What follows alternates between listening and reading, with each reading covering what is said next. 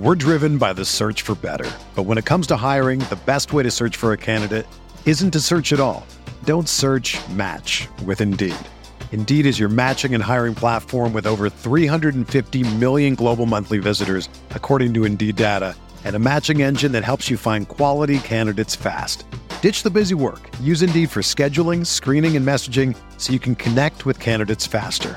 Leveraging over 140 million qualifications and preferences every day, Indeed's matching engine is constantly learning from your preferences, so the more you use Indeed, the better it gets. Join more than 3.5 million businesses worldwide that use Indeed to hire great talent fast. And listeners of this show will get a $75 sponsored job credit to get your jobs more visibility at Indeed.com/Blue Wire. Just go to Indeed.com/Blue Wire right now and support our show by saying that you heard about Indeed on this podcast. That's Indeed.com/Blue Wire. Terms and conditions apply. Need to hire? You need Indeed.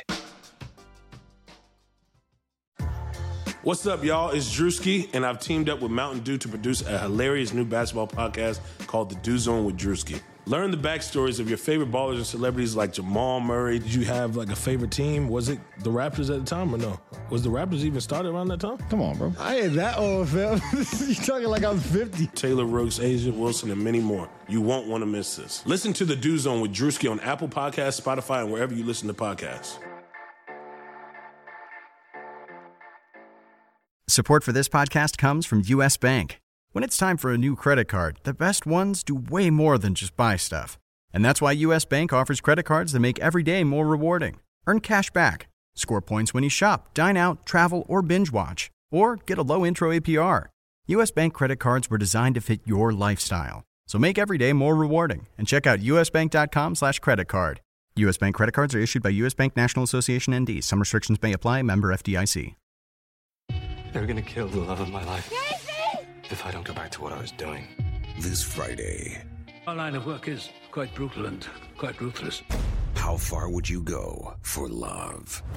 You steal truck, bring it to me. Then you make your money. Is it dangerous?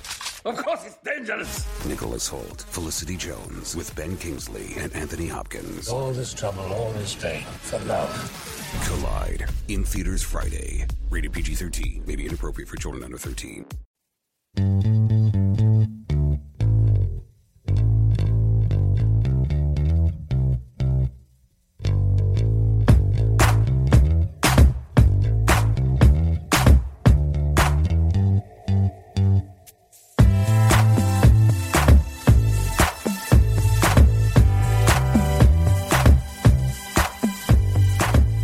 Welcome to the RotoWire Basketball Podcast, brought to you by DraftKings.com, the leader in daily fantasy sports. You can use the promo code ROTOHOOPS when you deposit on DraftKings. It'll get you a free contest entry today.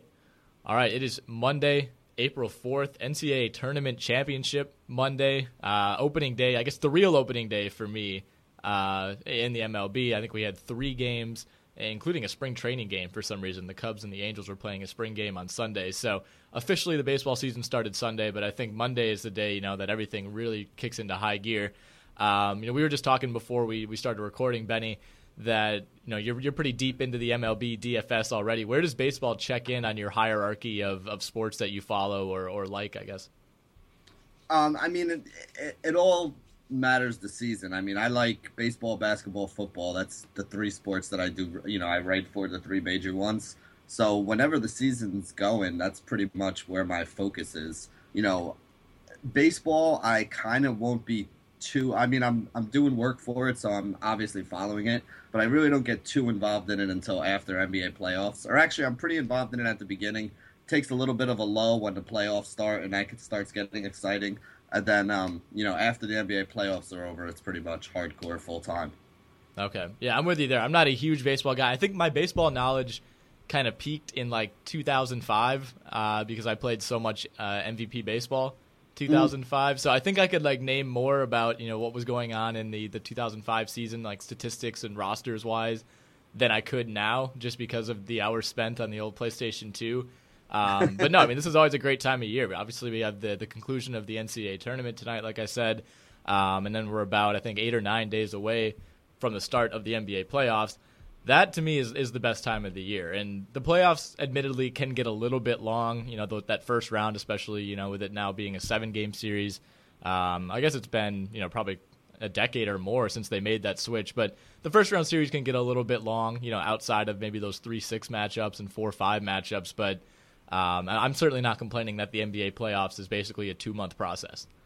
Yeah, no, I don't mind it at all. And I actually like it that way because, you get two teams going in there, and when you get a good series where it's going back and forth and, everyone's protecting their home court or they're trading games, back and forth. I mean, you get amped up for games 5, 6, and 7 when it's, 2-2 and all 4 of the first couple games were decided by like a bucket or two. You like those series. And like you said, you might only get 1 or 2 of them in the first round, but, you get to the second round and all 4 of those series are usually good. You get to the conference finals, those series are always, pretty interesting. And then when it gets to the NBA finals, everybody's watching anyway. So it's 2 months, but it's a good 2 months. And everybody's playing hard. We're not going to have any of this, Boogie Cousins sitting out tonight. Actually, Boogie Cousins is going to be sitting out the whole playoffs. But, that's right. Another story. Right, yeah, we'll talk a little bit about that. Some teams to avoid, I guess, if you're still doing NBA DFS down this last 4 or 5 games of the season. But we could talk a little bit about the playoff picture. Cleveland, they beat the Hornets yesterday. I watched the first half of that game. I think Cleveland was up by as much as 20 or 21 at one point. And then I kind of turned away to do some things, and all of a sudden, the Cavs kind of blew that lead, and I think the Hornets had it down to 5 or 6 pretty late in the fourth, but Cavs were able to hold on. They're up 3.5 now on second place Toronto. Cavs have 5 games left. Toronto has 6 games left. Are you ready to lock this one in and say that LeBron is going to get his second Eastern Conference regular season title since he left the Cavaliers the first time?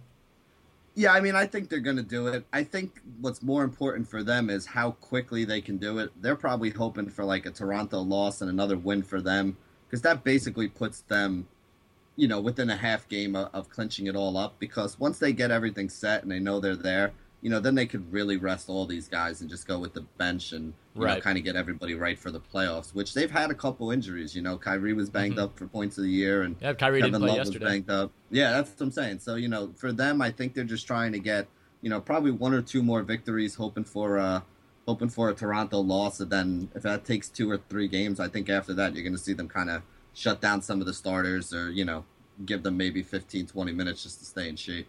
Right. No NBA games at all on Monday as they clear out the schedule, I guess, to make room for opening day and maybe more so the NCAA title game. But Cleveland finishes out with 4 division games and then a matchup with Atlanta. So they're at Milwaukee on Tuesday, Toronto home to Charlotte on Tuesday. Like you said, I think if Cleveland can win in Milwaukee, which is a very winnable game, although Milwaukee has played well against LeBron teams for whatever reason, even going back to his Miami days. Toronto, Charlotte's a more formidable opponent than Milwaukee, certainly. So maybe if Toronto loses tomorrow night, Cavs win, all of a sudden that's a 4.5 game lead. I think at that point, then maybe we see guys like LeBron and Tristan Thompson and Love and Kyrie maybe rest, 2 of those final 4 games, as you alluded to. But the rest of the Eastern Conference, there's a little bit of room here. Cleveland and Toronto are going to finish 1-2 no matter what happens. Atlanta and Boston, Miami and Charlotte, though, those 3 through 6 spots, all separated by a half game right now. So Atlanta currently sits at the 3 due to the tiebreaker scenario. Charlotte all the way down at 6. But, by the end of Tuesday night, those 4 teams could basically be completely shuffled in just about any order. Yeah, and to be honest, I don't think it really matters to any of them either. Atlanta's been playing pretty well. You probably don't want to go up against them, but to me, those 4 are all pretty even. Well, they're all playing Atlanta, each other too. You're not worrying about who gets Toronto or who gets Cleveland. Right now, it's looking like Indiana or Detroit are going to get those 2 matchups. So, like you said, Atlanta, Boston, Miami, Charlotte. To me, those are all basically even teams. On any night they could beat each other. So it'll be interesting to see how that works out. Is there any arrangement of those 4 that you're kind of rooting for that you want to see in round 1? I think it's more like these 4 teams, they know that they're going to be playing each other.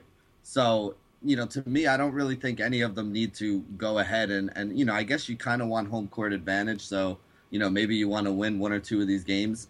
I would probably not want to see Atlanta of all these teams here because they've been playing pretty well lately and reeling off a lot of wins. But, I think all 4 of them are evenly matched. So, I don't think there's any matchup that one of these 4 would like better than the other one. they're all going to be tough, and these are probably going to be the two matchups that do go to 6 or 7 games in the first round. And I think that all 4 are locked in, so it really doesn't matter to them. So they could start sitting players, or they could be going for home court advantage. So it's interesting to see, which tactic each one of the coaches takes here. Right. To me, I think I see this kind of as having more implications for Cleveland and Toronto as far as projecting who they might see in round 2. If it ended right now, you would have Boston and Miami. Boston is the 4, Miami is the 5. The winner of that series would go and play Cleveland in round 2, assuming they're able to get by Detroit or Indiana.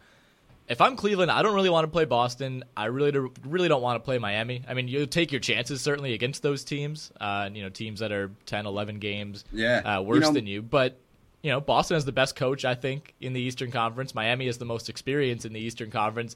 I think if you could choose, you'd rather play Atlanta or Charlotte, to me, than those two teams. Yeah, and Miami has actually had Cleveland's number.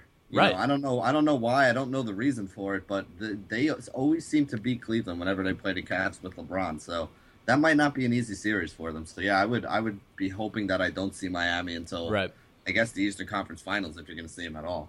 Yeah, I mean, to me, maybe it is a little bit overblown, but there's that familiarity factor with Miami. I mean, the veterans on that Miami team that played with LeBron for 4 years, they kind of know his tendencies. The coaching staff certainly, in theory at least, would be able to scheme against him a little better. But it also does kind of remind me, I think it was 2 seasons ago, LeBron's final year in Miami. Didn't they lose all 4 regular season matchups to Brooklyn and then played them in the first round, and I think they swept them? Yeah, there was kind of that concern that there was some psychological factor. They just couldn't beat this Brooklyn team for whatever reason. Weird things kept happening in the regular season, but when it came down to take care of business, they did. And I don't think Boston or Miami are serious threats to the Cavaliers, but you never want to predict injuries or anything like that. But all of a sudden, if Kyrie's still banged up or Kevin Love's banged up or obviously LeBron, that becomes a series very, very quickly. Yeah, and I mean, I fully expect to see Cleveland and Toronto playing for the Eastern Conference Finals here. But, like you said, you never know. I mean, look what happened last year. I mean, even last year, though, they played it without Kyrie for the most part. And, I think in the playoffs, LeBron just turns it on and, he coasts through most of the season. And, I mean, even with him coasting, he's a great player.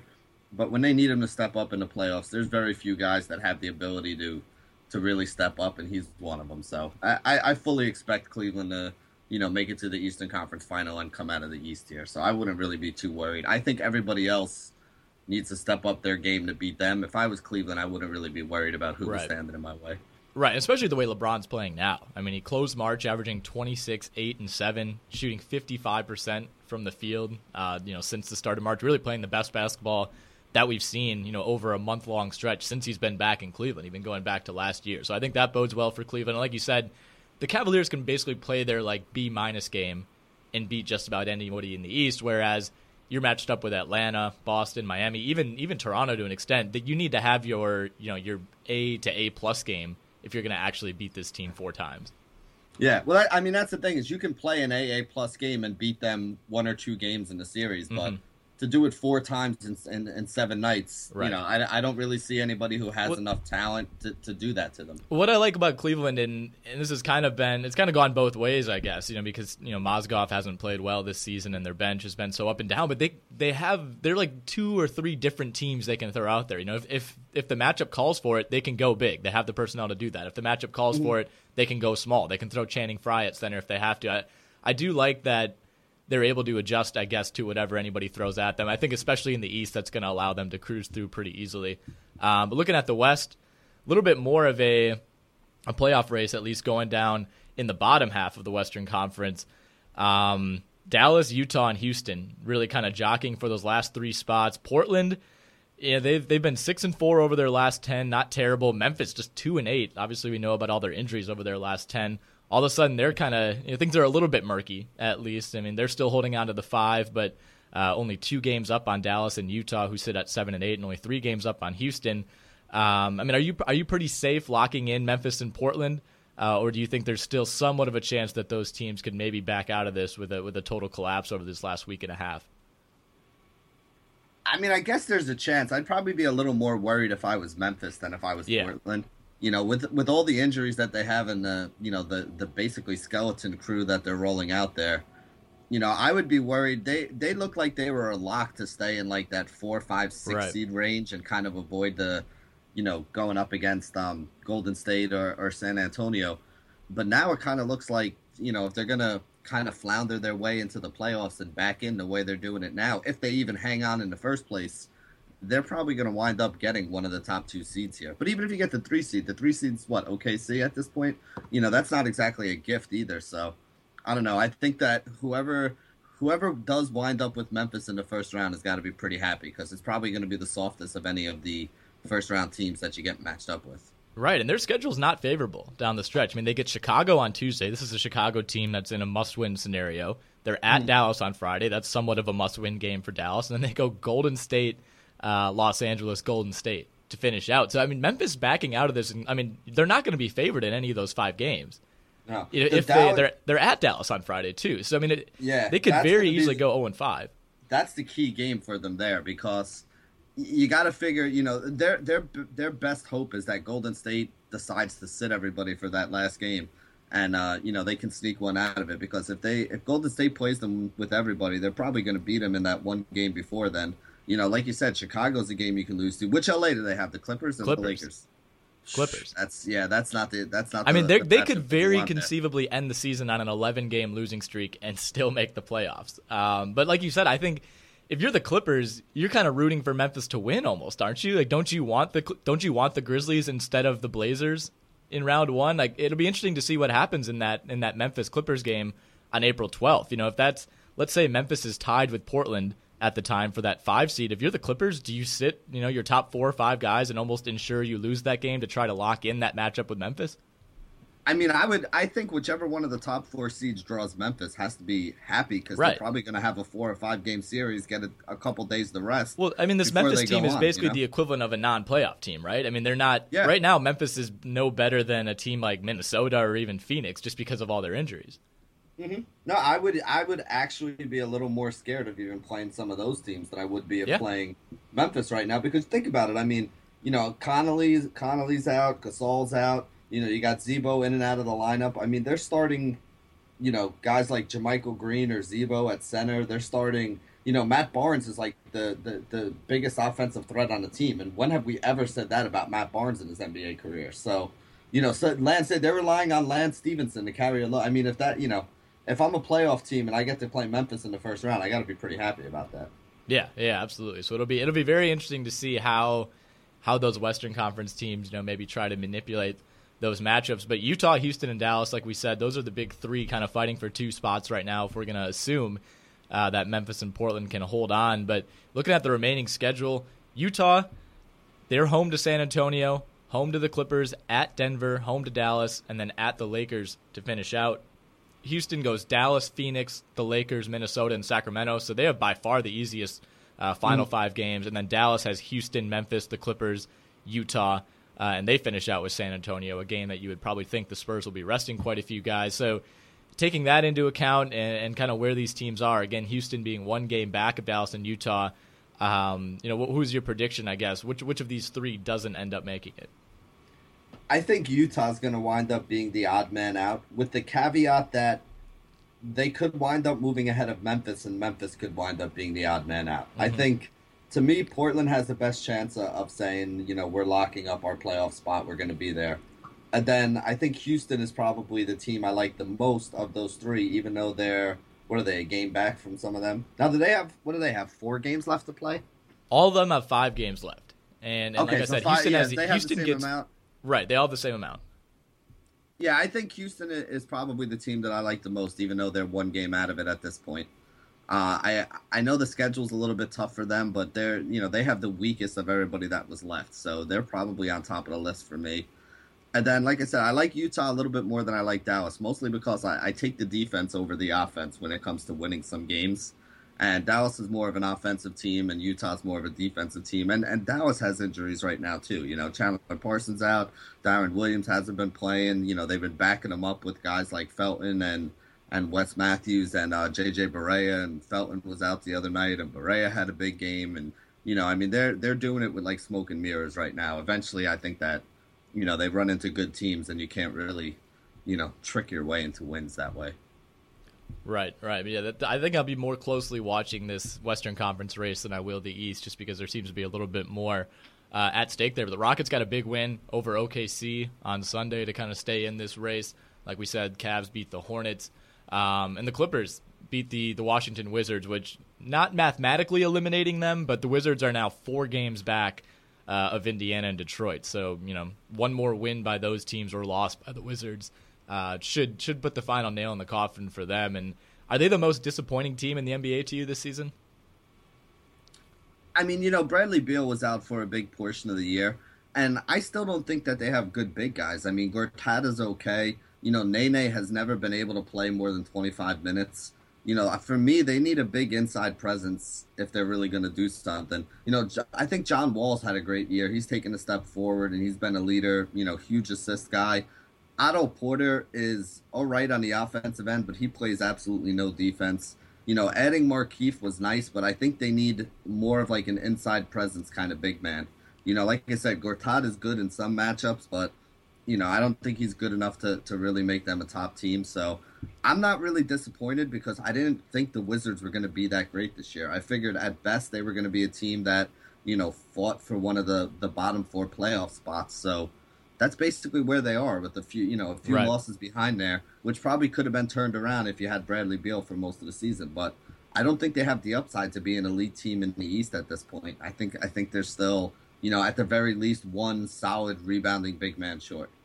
Yeah, I think that's all fair. I think people generally underrated the East a little bit, and I think they thought the talent on this Washington team would just, basically John Wall and Beal alone would be enough to kind of lock them into the top 5 or 6 teams, but obviously that wasn't the case with Beal getting hurt, and I think so much of the onus ended up falling on John Wall that, he's openly been frustrated about it, where it's just he's not quite, that type of player, at least yet, who can single-handedly carry you to the playoffs, and they just don't have enough depth. I mean, I do like their starting 5, but like you said, Nene can, he only played 53 games, missed something like 25 games already this season, rarely plays more than 20, 25 minutes. All of a sudden, you get beyond those top 4 or 5 guys, you're relying on a lot from Gary Neal, from guys like Jared Dudley, Garrett Temple, Chris Humphries, when he was still on the team. You can't have Garrett Temple be, your 7th man.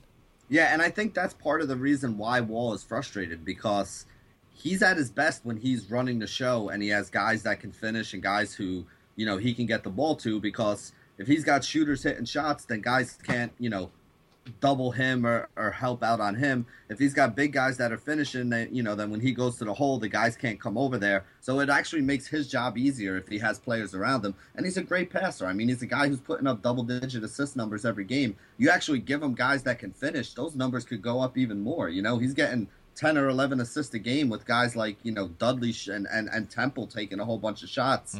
Give him a couple scorers around him, and those numbers could be like Rajon Rondo on the Celtics numbers when they were winning championships. Right, and conceivably much less empty than Rondo's numbers have been at least the last couple of years. I remember around the All-Star break, Randy Whitman had some quote, basically saying, once we get Alan Anderson back, I think that'll really help our bench. And I mean, nothing against Alan Anderson, but if that's the missing piece that you're hoping to kind of turn around your season over the final 30 games, I remember thinking like this is not going to go well. And Anderson now in retrospect has played, something like 70 total minutes for this team and, continues to deal with ankle issues. So, I mean, they start looking ahead to next year. I think they're probably out on Durant at this point. That train has really gone off the rails this season with the type of year that they've had, but they're still going to have room to make some additions. And the problem with where they're finishing, though, is they're probably going to get, the 12th pick in the draft, something like that. I mean, it's going to be difficult to find an impact player there. So I don't know if they look to the free agency market or what, but it's hard to see them, getting drastically better this offseason. Yeah, they need, like I said, to me, they need, they need like a LaMarcus Aldridge type big guy. Right. And there aren't many of them in the league, if any of them in the league, So we'll have to see who's a free agent at the end of the year, who they can get. Right. The one thing you said that I agree with is I'm pretty sure they have money under the cap after this season because they were trying to free it up for Durant. So even if they don't wind up getting Durant, because nobody knows what's going on with that situation, hopefully they'll be able to spend it wisely and not, give another big contract to a guy like Nene who plays 24 minutes a game and, is never on the court when they need him to be at the end. Yeah, I mean, I don't think their situation is maybe quite as dire as it's made out to be. I mean, they have they have their franchise piece in place. If Beal stays healthy, they have a solid number 2. I like Gortat a lot, honestly, but he can't be your second best player. That's the problem. He needs to be. Yeah, especially not your second best scorer. That's their biggest issue. I like him a lot as a role partner. I think he can, if he's like your third or fourth option, I think that's excellent. But they're just missing that piece. Like you said, LaMarcus Aldridge type would be ideal for them. So the Warriors lost on Friday. That was probably the biggest news from the weekend. They lose at home, their first home loss, I think, since January of 2015. How shocked were you? I don't know. I assume you've seen the highlight at this point. If not, I'm sorry. But how shocked were you that Curry rimmed out on that 3 late in the fourth? I mean, he's almost gotten to the point where we expect him to go in, and we're more shocked when he misses. Everybody else, not that you're more shocked when it goes in, but like you just expect when he throws it up. It's not like you're saying, oh man, I hope that goes in. It's almost like, oh no, he's about to do it again. So you're more shocked when he misses at this point than when he makes one of those shots. Right, and it's such a good look too. I forget who it was that flew out on him and just overran on the fake. And I mean, he's not going to get a better look at that point in the game. And but he's still a huge win for Boston. I mean, now it kind of leaves San Antonio with that possible goal of being the only undefeated team ever in history of the NBA at home. We'll see. They get 2 more matchups with Golden State, so we'll see how that ends up shaking down. But Warriors now sitting at 8 losses, 68-8, which is still surreal with 6 games left. They get Minnesota, San Antonio, Memphis, San Antonio, Memphis to finish out. I think 3 of those 5 are probably lock victories, obviously Minnesota and the 2 Memphis games. But we talked about this a little bit last week. Part of me hopes that they have a chance, or at least the Spurs put in an effort to try to end this this march toward the record. See, I could see them playing hard one of those 2 games. I think the other game they're going to sit everybody out. Probably what I think they'll probably do. Are they both at San Antonio? Nope. They're home. They're at Golden State on Thursday, at San Antonio on Sunday. Oh, so the last game of the season's at San Antonio. Right. That's interesting. I don't know. I mean, do you think Pop rolls out to starters to try to beat Golden State in Golden State and get in their head?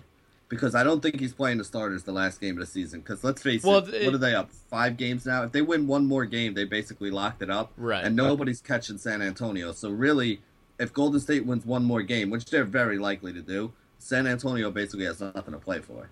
Yeah, well, that is true. But San Antonio does have 2 games after the second Golden State game. So for Golden State, that's their 81st game. For San Antonio, that's their 80th game. So, I mean, you could still conceivably get 2 days of rest. They have a back-to-back that following Tuesday, Wednesday. I don't think we'll see any starters, or at least most of the the big 3 for them in those final 2. But, yeah, I mean, hopefully somebody puts up a fight. Okay. It would be a shame that, I kind of wish that, I don't know who else. Memphis is like the worst team that I want to see Golden State have to play twice in their final 3 games. Yeah, I would like to see Golden State get one more loss before that second San Antonio game. Yes, exactly. But it's hard to see Minnesota doing it. Yeah, that'll be for the record. That would be nice. But yeah, right. I agree with you. I don't see where that loss is going to come from. Yeah, I mean, the only conceivable option is if Pop goes full roster on Thursday at Golden State. But we'll see if that happens. Certainly not a guarantee at this point. We'll keep this podcast fairly short. Again, no NBA games on the slate, so no DFS to really talk about. But NCAA tournament concludes on Monday night. North Carolina, Villanova. UNC, 2-point favorites over Villanova. I think to me that sounds just about right, despite Villanova putting on probably the most dominant Final Four performance I've ever seen, and I think statistically the most dominant performance of all time. Well, I think it was actually the second most dominant compared to... They had a game in like the late 70s where Villanova, speaking of, shot like 74% or something from the field. So this was like 72.5 or something like that. So I think I read somewhere that it was the second best shooting performance in Final Four history behind the other Villanova team that did it, 20-something years ago. Mm-hmm. Yeah, I mean, did you watch both these games on Saturday night? I watched part of it. I didn't see most of the Carolina game. I watched basically the first half of the Villanova game, and then the beginning of the second half, and then we pretty much just started hanging out and BSing because it was such a blowout. When they ran an inbounds play where the guy came up to set the back screen and then went long for the touchdown pass. Yep. I forget who it was. It might have been Jenkins who had the dunk. Yeah. at that point, it was basically like everybody just kind of stopped looking up at the TV, and you know, I had some friends over, and we were just BSing and having a couple beers. So until the Carolina game started, I don't think anybody was really looking up at the screen for the last 10 or 12 minutes of that Villanova.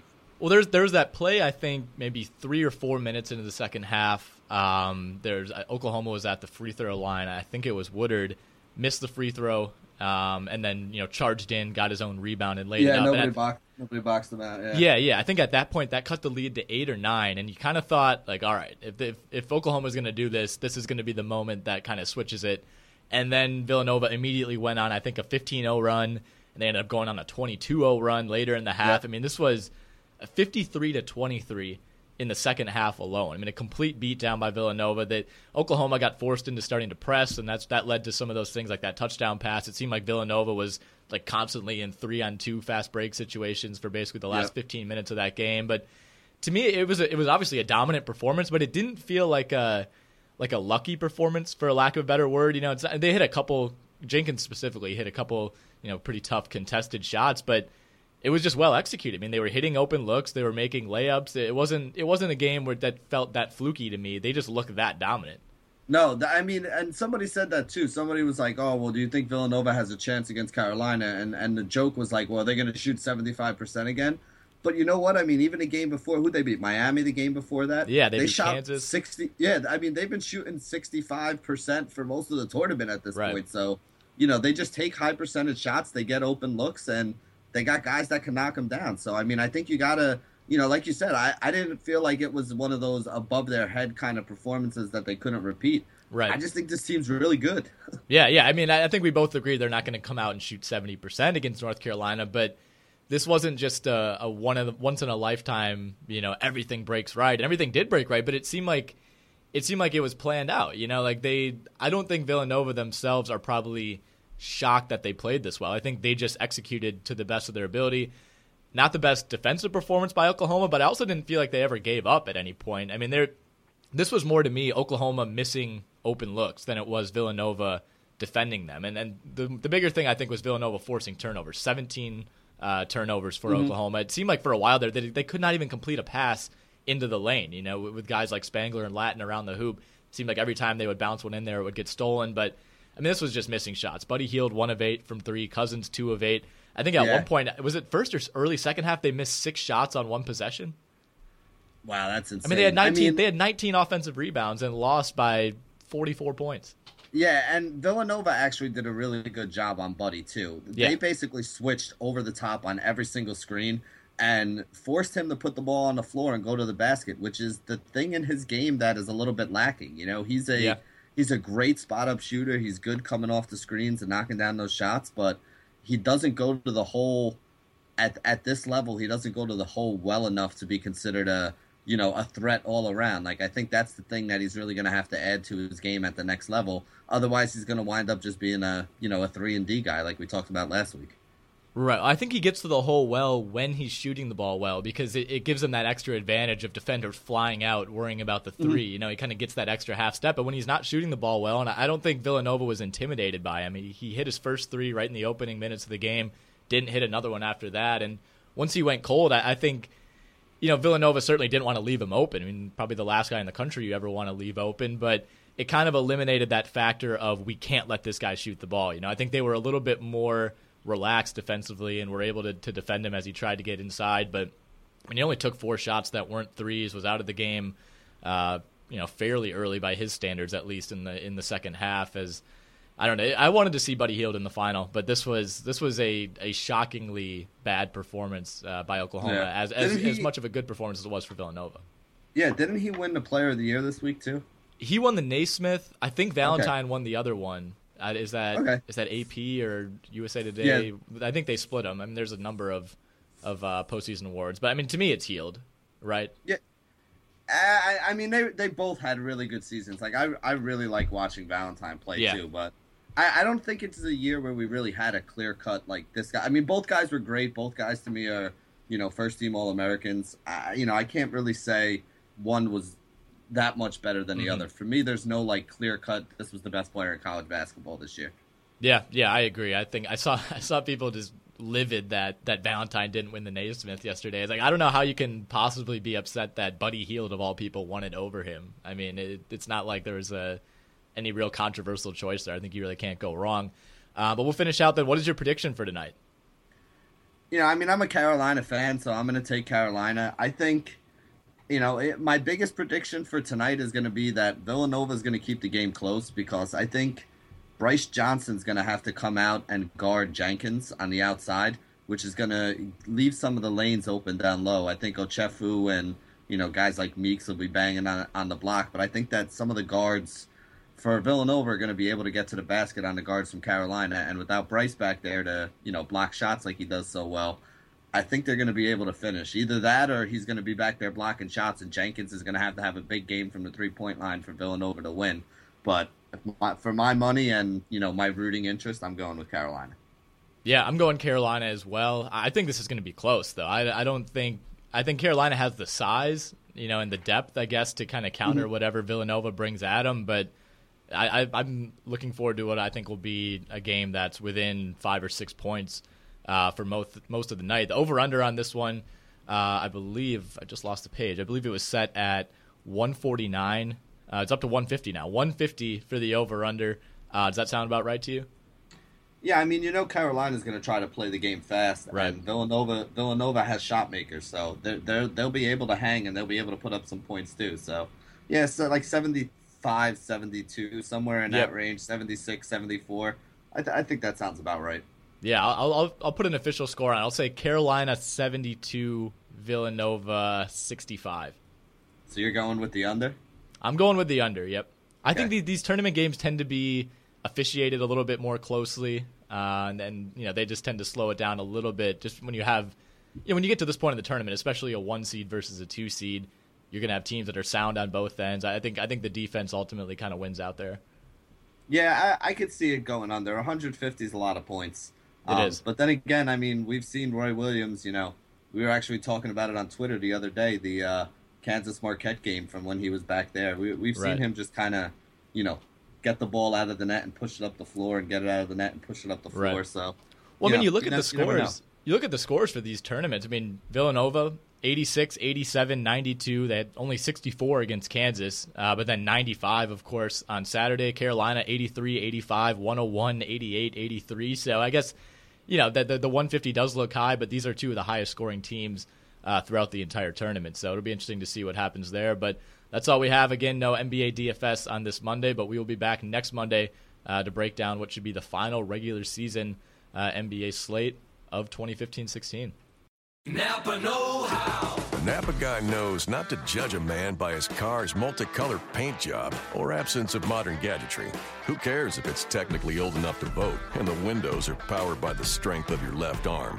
Your monthly payment is zero, and it'll stay that way. Because with over 500,000 parts and a little Napa know-how, you can keep anything on the road.